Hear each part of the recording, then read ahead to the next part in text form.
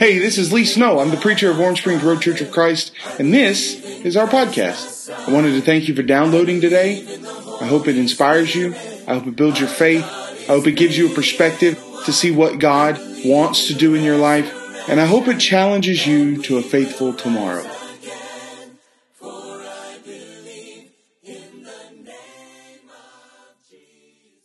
All right, good morning. Go ahead and open up your Bibles to Exodus chapter 3. Exodus chapter 3.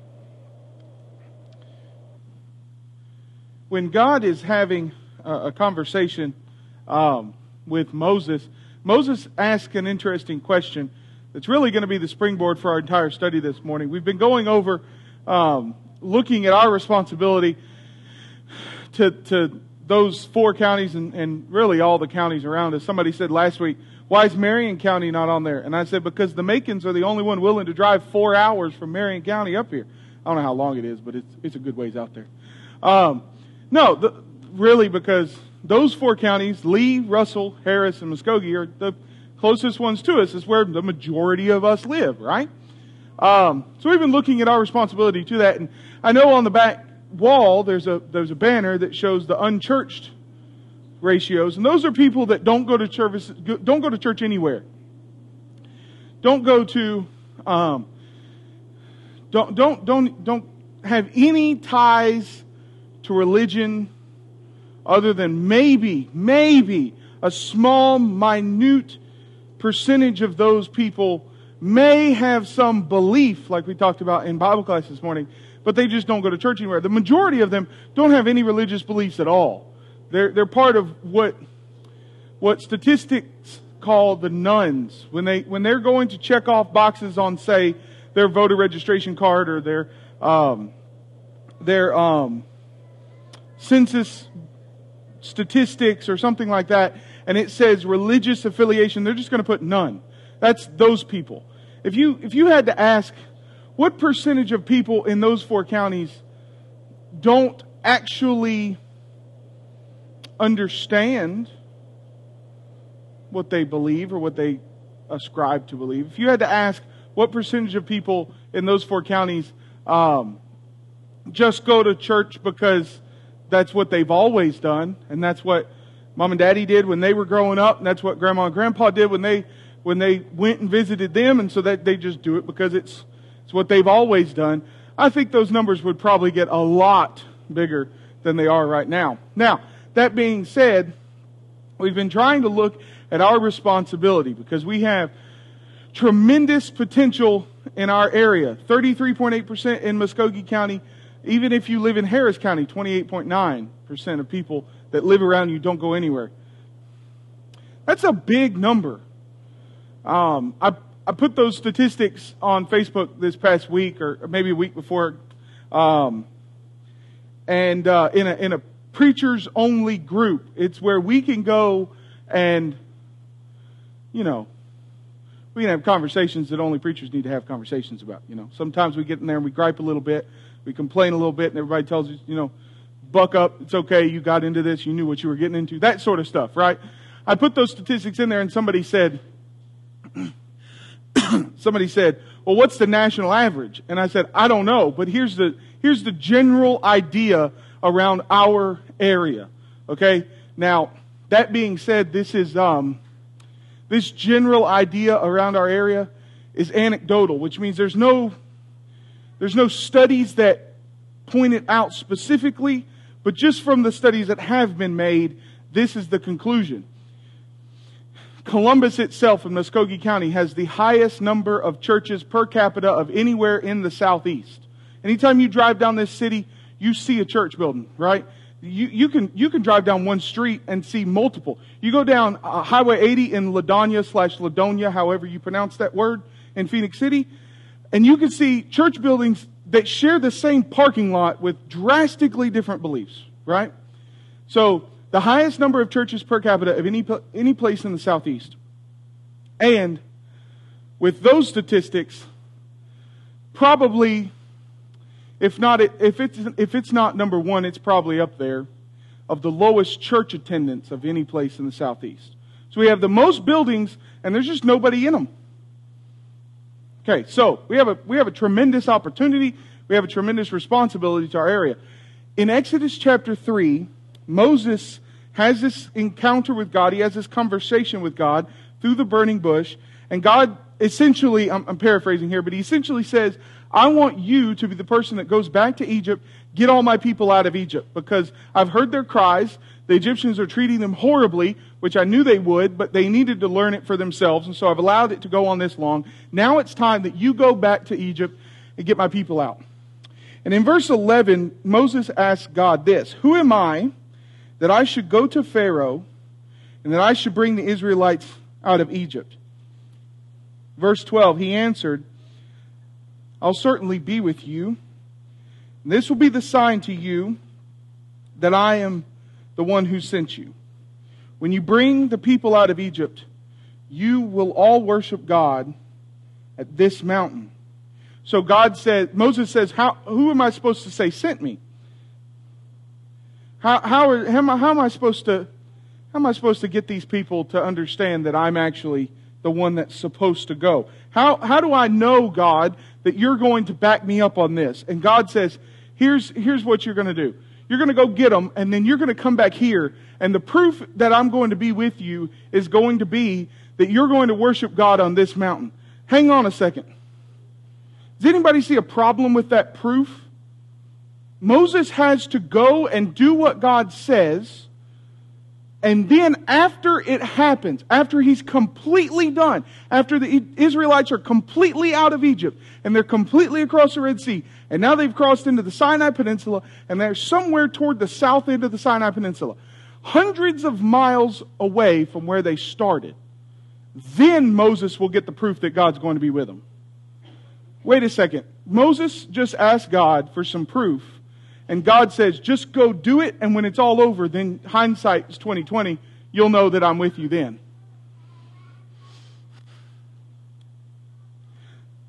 God, that's not very good proof that you're going to be with me if I have to go do it all and then I see. But that's the point. That's the point. Most of the time, we don't get the proof that God is with us until after everything's done. That's the beauty of what providence really is. We've talked a lot about providence over the last few weeks. That's the beauty of it. How do we know that we have an open door? Well, we have those statistics. How do we know God's going to be with us through this time? We have the statistics. We know there's a lot of people that need Jesus around here, so when we get done, we'll be able to see that God was with us through the entire thing. But then, notice this. This whole conversation has been that Moses is going to go to Pharaoh. Verse 11, Moses asked God, what should I go to Pharaoh? Who am I that I should go to Pharaoh? Back up, all the way back to where the conversation starts. And God says, I want you to go into Egypt and tell Pharaoh to let my people go and so forth. Here's the catch. Verse 12, God says, I will certainly be with you. This will be the sign to you that I am the one who sent you. When you bring the people out of Egypt, you will all worship God at this mountain. And Moses asked God, if I go to the Israelites and say to them, the God of your fathers has sent me to you, and they ask me, what is his name? What should I tell him? And he says, you tell them that I am sent you. I am, the Hebrew word Yahweh, which means God is everlasting. This whole conversation has been that Moses would tell Pharaoh to let the people go. That you need to go back to Egypt and get Pharaoh to release the people. And then Moses says, but I'm supposed to go to the Israelites and tell them something too, right? Yeah. I'm supposed to tell them who sent me, because they're going to have to know it for everyone else to know it. In order for Pharaoh to understand that I've come on your behalf, the Israelite people need to be behind me on this. Moses is not only supposed to talk to Pharaoh, he's supposed to talk to the Israelites. And then he says, what should I say? What am I supposed to say?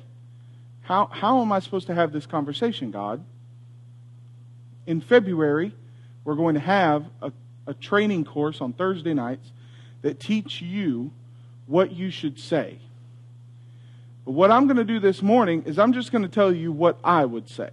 And outside of all the, pause. You should never use gimmicks in order to teach people the gospel. Paul says we haven't used gimmicks when he's talking to the Corinthians and the Galatians and every other church in the New Testament. When Paul went to convert people and teach them about Jesus Christ, he didn't use gimmicks. And gimmicks are things like sleight of hand with the mouth, where you get people to understand something by tricking them into saying something. You should never do that. You should never use sleight of hand with the mouth to try to get somebody to say that they believe that Jesus is the Christ, the Son of the living God. But that doesn't mean that there can't be ways that you understand how people think. The first thing you're going to learn, those of you who have signed up for the cast and those of you who will sign up for the course between now and February, which I'm hoping, there's a sign-up sheet back there, and there's only like 4 names on it now, and I'm hoping we fill that whole thing up. But anyways, the first thing you're going to learn is this. 3 questions you ask, okay? You ask these people these 3 questions. You walk up to so-and-so and you say, John, I have a question for you. Which one of these do you think is more interesting? Which one of these questions do you find more interesting? Not which question do you know the answers to. I'm asking which questions do you think is more interesting? Is there a God? If there is a God, who is He? Or is there a judgment day coming? Guess what most of the people... I've asked thousands of people that question. Do you know what most people are going to say? Is there a judgment day coming? That's the most interesting one because that's the one everybody's worried about, right? And then you say, listen, would you like to sit down and have a Bible study about the judgment day? That's not gimmick. That's not a trick. That's just trying to figure out where they are. If they say the most interesting thing to me is there a God, then you know that they're interested in finding out the evidence and the truth about the fact that there even is a God to begin with. It's just a way that you get an idea of what that person needs more than other people. So, here's what I'm going to do this morning. We're just going to go over, there are 3 types of people in the world. There's the person that, okay, hear me out on this. This phrase seems a little strange to us, especially given our current political culture. There's the alien sinner. Okay, that means a person, those people. 37.8, 39.5, 28.9, 33.8. And those people and all the people who have no idea why. They just do what they've always done. That's the alien sinner. They have no clue. No clue about Jesus, no clue about the truth, no clue about anything, okay?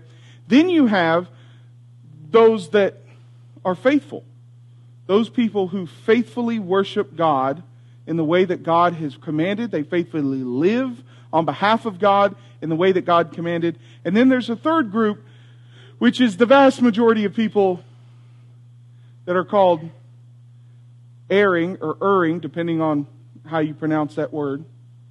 Erring Christians. People that believe, but they don't follow it. And even if they did believe, maybe what they do believe isn't true. Here's what I would say to those 3 groups, okay? You ready? The first one, the person who is on that board back there, on that banner back there, the alien sinner. Here's what you say to them. If you we don't have PowerPoint this morning, so if you have a bulletin, take it out and write all these verses down. Are you ready? You got a lot of ink? I'm just kidding. Ready? Someone has no clue about God, about anything. First off, you say, you need to believe in God. And they go, okay, but I don't know why, and I don't even think that there is a God, so we're done here. And then you have to sit down and you have to have the conversation with them about the evidence. You realize that the reason why we believe in God is not because that's just the Bible says that there's a God. If you go up to somebody that says, I don't believe that there's a God, and you tell them, but the Bible says it, they're going to say, good, I don't believe the Bible either. Have a nice day. There's evidence. There's real, honest to goodness evidence. We're not taking evidence and twisting it or anything else. There's honest to goodness evidence. The same evidence that lead people to think that the world is billions of years old or trillions of years old is the same evidence that leads people to believe that there is a God. Just depends on how you look at it. Are you looking at it in order to make that evidence say that there is no God? Because if that's the case, that evidence is going to give a pretty good illustration of that. Because rocks look like they're really old.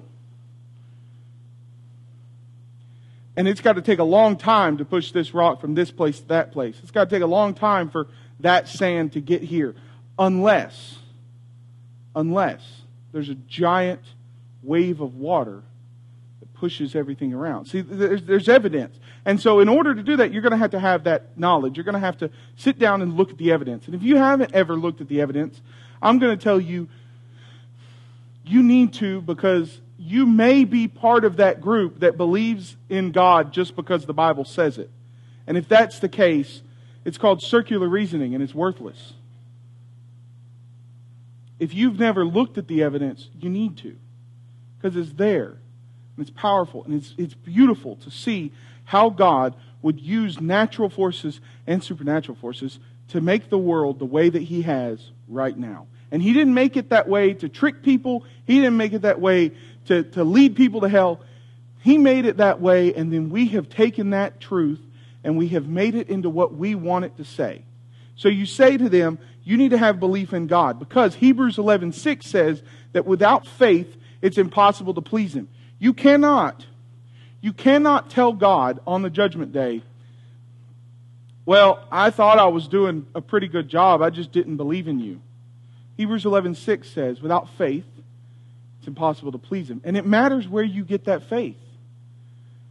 When Paul's writing to the Romans in Romans 10, he says that faith comes by hearing, and hearing by the Word of God. If you have a faith that is not founded on the Bible, the written words of God. In fact, 2 Timothy 3:16 says that it is the breath of God. Everybody, I want you to do me a favor. Okay? I know this is a little odd, but are you ready? I want you to hold your breath. Can you do that for me? Hold your breath. Ready? For just 10 seconds. Ready?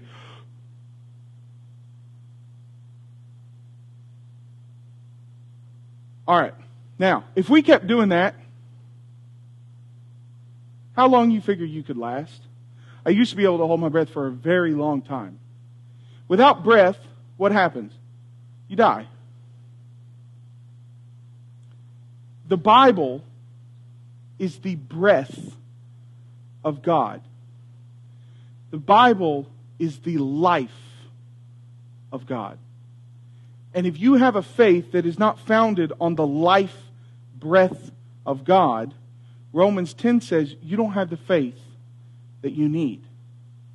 You have something that's counterfeit. Now, after that, if you have faith in God and you get that faith from the Bible, there's one overwhelming reality in the Bible. And that is, the way we like to do it, usually 99.999% of the time, is not the way we should.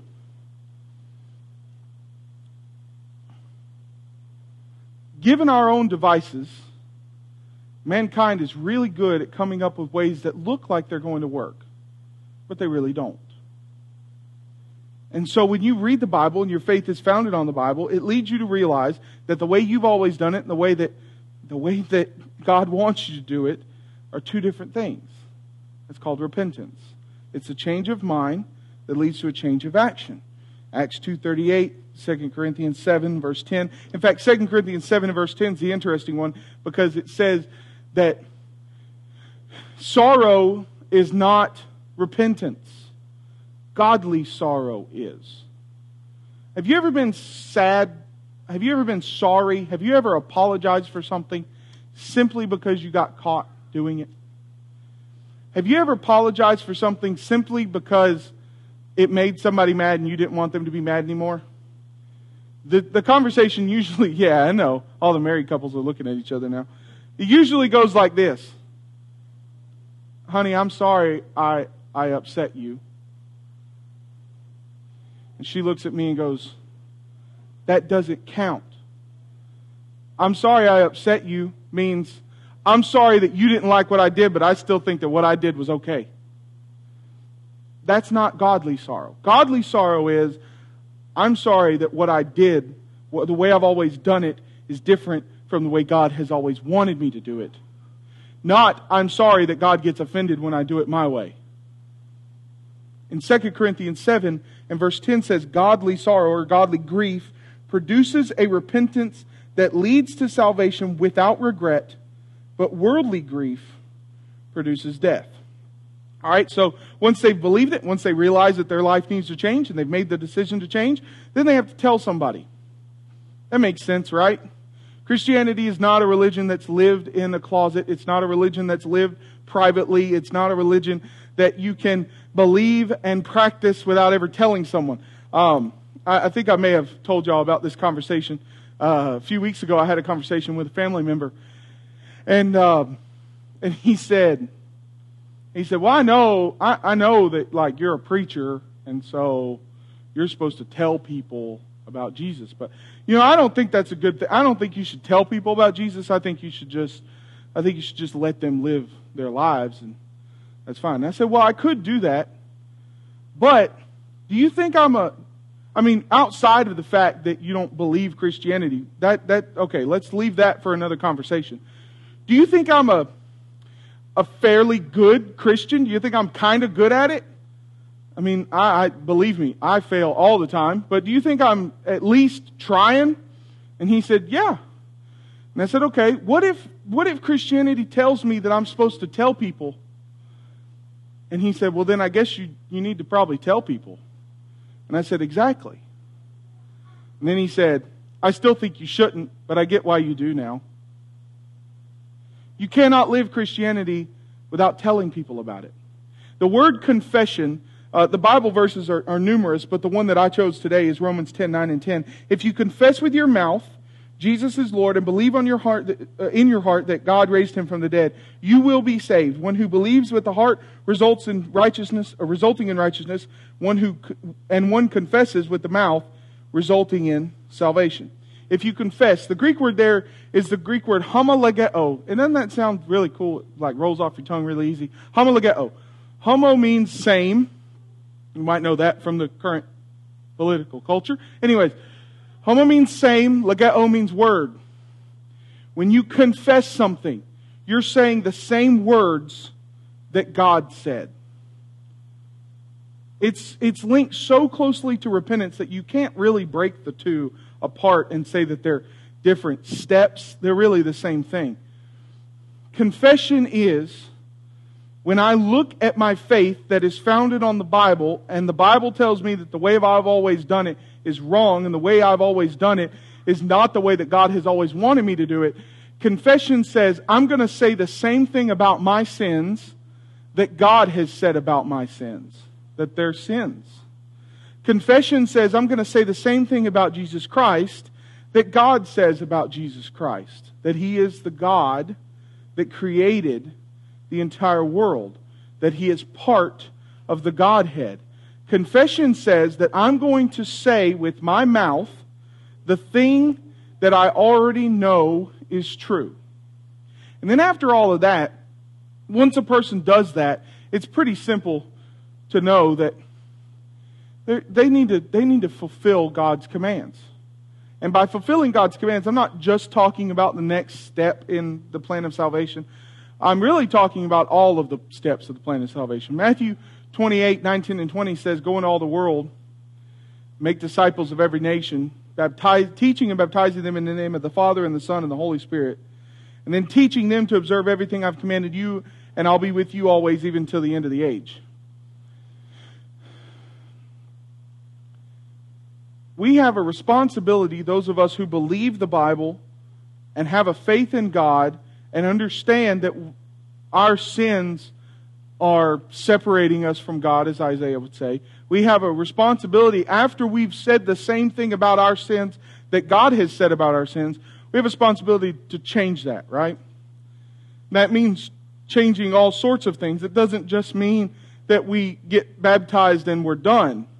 It means you change your entire life. It means that all of your actions, every action that you can ever do is shaped by the things that we talked about previous.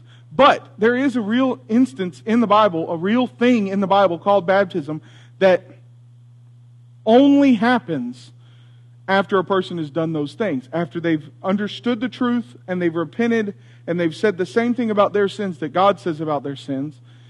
Then there's this thing called baptism, which is the strangest thing on the planet, if you ask me. It makes no sense. And I think that's why. I think that's why He made it. I think that's why He commanded it. Because it doesn't make any sense. You see, passages like Acts 2:38, Mark 16:16, 1 Peter chapter 3, all say that this thing called baptism is when you're immersed in water. And Acts 2:38 says, for the forgiveness of sins, or unto the forgiveness of sins. You can't have forgiveness of sins before it. Because if I'm going to drive to Walmart, does that mean I'm at Walmart right now? Now in this city, maybe, because you got like 17 Walmarts. But if I'm here, and I tell you before the fellowship meal, I'm going to go to Walmart and grab some chicken, because that's what everybody does, right? If I say that, that means I'm not currently at Walmart, right? If I'm in the parking lot and I say I'm going to go into Walmart, that means I'm outside and I'm going to go inside, right? Acts 2:38. Your repentance is into the forgiveness of sins. So, once you believe it, and once you understand it, and once it changes the way you think about things, and once it changes the way you view and you speak about your actions and your sins, then you're ready for baptism. Now, I got 10 minutes left. How am I supposed to talk about the other two? All right, buckle up. Y'all ready? That's what you say to a person who's never had any idea. Does that mean that stops? That once you get them wet, then they're good to go? No. Because there's two other groups of people. There's the faithful Christians group of people. Every person on the planet that you interact with has something that they need to hear from you. If they're one of those quote-unquote alien sinners, if they're one of the people who have no clue about religion, they need to hear what we just talked about from you. That you need to understand that there is a God, and that God gave us a book, and that book teaches us about our sins. And if we're willing to repent, and we're willing to say the same thing about our sins that God says about our sins in His book, then we are able to have the forgiveness of sins. But until that happens, we can't have the forgiveness of sins. If the person is a faithful Christian, they still need to hear something from you. And that is this. Keep going. It's pretty simple. Hebrews 10, verse 25, really all of chapter 10 is about the church. It's about faithful Christians. In fact, the entire book is really about faithful Christians. Paul writes a book and says, I know it's really tempting to go back.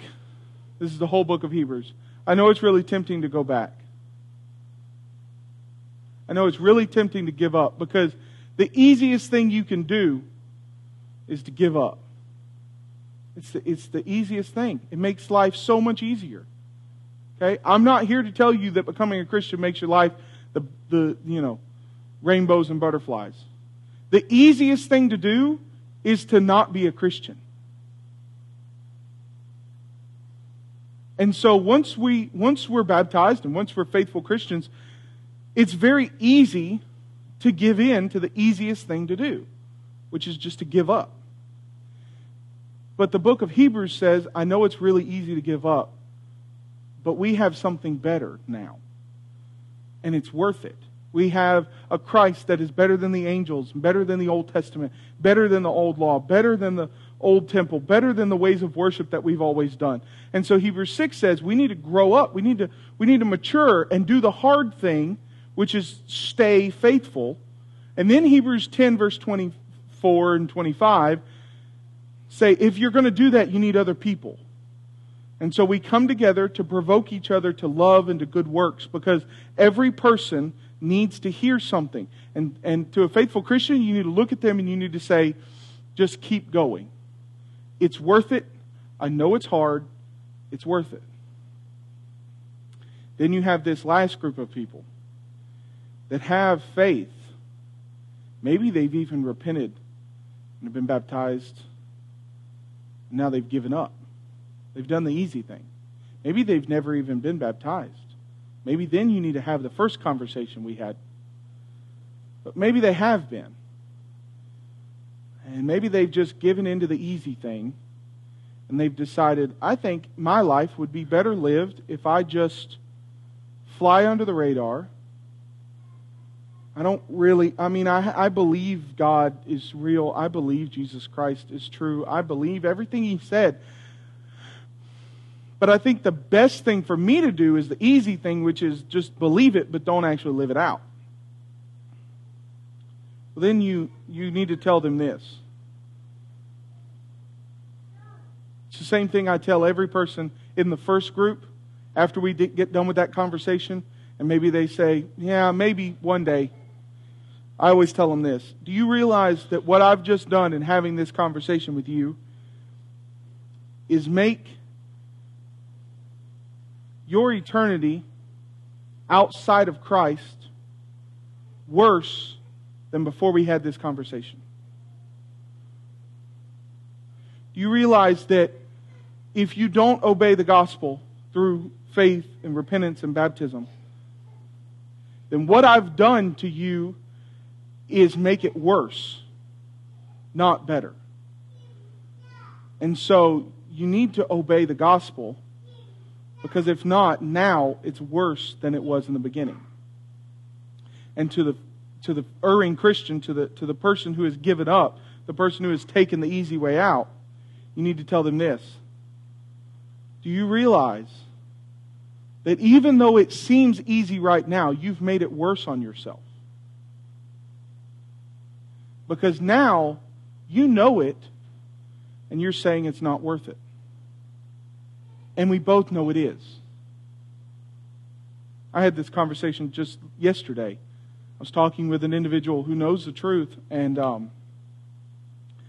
she said, well, you're just using old rhetoric. I'd never heard that phrase before in my life. Old rhetoric. I said, what is that? And she said, you're just saying the same thing everyone always says.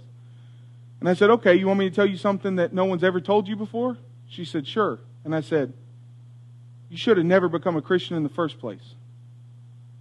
And she said, what do you mean? And I said, because then you would have at least had an excuse. But now you've gotten rid of all of your excuses.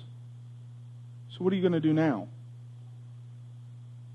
And you know what she said? She said, I'm going to go to church tomorrow. And I said, good job. Now, I'm going to check this afternoon to see if she did. And she didn't. See, the beauty about preachers is we have this network of preachers that we can sick on you at any moment. Okay? So if she didn't go, and I will know that if she didn't go, and I will sick my band of preachers on her. Anyways. James chapter 5 makes a very interesting statement. And it says this about this person who has given up. Really, it's not even about the person who's given up. It's really about the person who goes and talks to the person who's given up. James chapter 5, verse 16. Therefore, confess your sins to one another and pray for one another that you may be healed. That's to the person who's given up. The prayer of a righteous person is very powerful in its effect. That's to the person who's given up. Elijah was a human being, as we are, and he prayed. Elijah is a person who had this ability. It wasn't miraculous in that God didn't give the power to him. He fulfilled his prayer.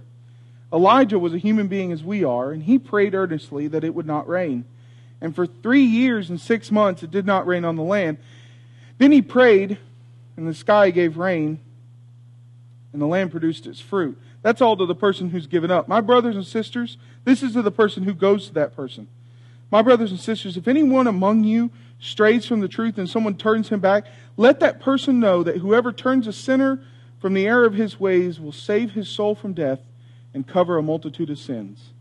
James, you just used the same word for this person who has been baptized as you would use for a person who hasn't been baptized. Well, that's because the end result's the same. And that is a person who is a sinner, whose life is consumed and characterized by doing it their way, regardless of the way that God has said in His book to live, doesn't matter. Sure, the person who's given up has it worse off because he knows the truth. And that's why in Luke 16, the rich man has this huge amount of turmoil on him, not just because of the torture of being there, but also because he knows that, one, he had the chance every time he walked out his front door and Lazarus was standing there, or laying there. And number two, he knows that there are people back there that he could have helped, that he didn't because he didn't help himself. And James says, the end result's the same. Sure, one person may have it a little worse. The end result's the same. And so if you're having a conversation with a person who's an alien sinner, a person who's never been baptized, they have no idea about the truth, they have no idea about the Bible or no idea about Jesus Christ, here's what you tell them. You need to have faith in Jesus Christ. And you need to do what His book says, even when it says that the way you've done it's always wrong. And you need to say the same thing about your sins that God says about your sins. If you're talking to a faithful Christian, you tell them, put one foot in front of the other. If you're talking to a person who has given up, you tell them this. Your end result is worse than the beginning. It's better if you had never become a Christian to begin with. But now that you are a Christian, you have something that the person who's on that banner back there doesn't have. The person on that banner back there is starting from ground zero. You have something. You're not starting from ground zero. You know, you never have an instance in the Bible where a person who has been baptized is re-baptized. Never once. Sure, you have people who are dunked underwater more than one time. But once you're actually baptized and you understand what it is and you're doing it because God said to do it in the way that God said to do it, for the reason that God said to do it, you never have another person doing it again. Because once you've done it and you give in to the easy way, all you have to do is have a conversation. Not with me, not with some person in a box, not some person sitting on a front pew. All you have to do is have a conversation with God. Maybe you need to tell people about that because they know about it, and you need to say the same thing about your sins that God says about your sins. But the fact is that every time, in Acts chapter 8, you have a Christian who has been baptized, who believed the truth, that gave into the easy thing and was overcome by sin. And that Christian was told, you have a conversation with God. You repent to God. You pray to God, and He'll forgive you. James chapter 5, the effectual fervent prayer of a righteous man availeth much, if you have King James Version. That means it really works. Okay? If you're one of those groups, which you are, because guess what? All of us are. We're one of them. Either we're the person who's never been baptized, maybe we're the person who's faithful, maybe we're the person who gave up and did the easy thing because we just kind of figured that would be worthwhile.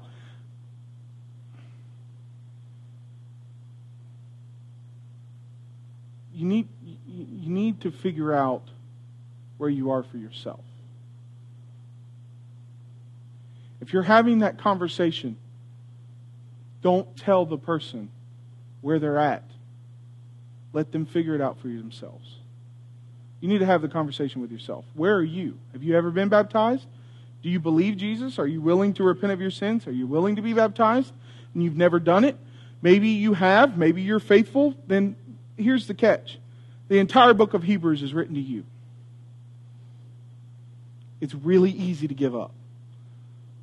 And sometimes we do. And sometimes there's Christians who need to let that be known publicly so that we can help each other. If you need to do something, then we're going to offer an invitation for you. If you need to be baptized, we'll welcome you, and we will do that with you. We will baptize you if you're able to and willing to. But maybe you just need to have a conversation with God and realize that the easy way is not always the best way. If you're subject to the invitation, you need to do something publicly this morning, then we're going to stand and sing a psalm of encouragement for you, and you can let us know while we do that.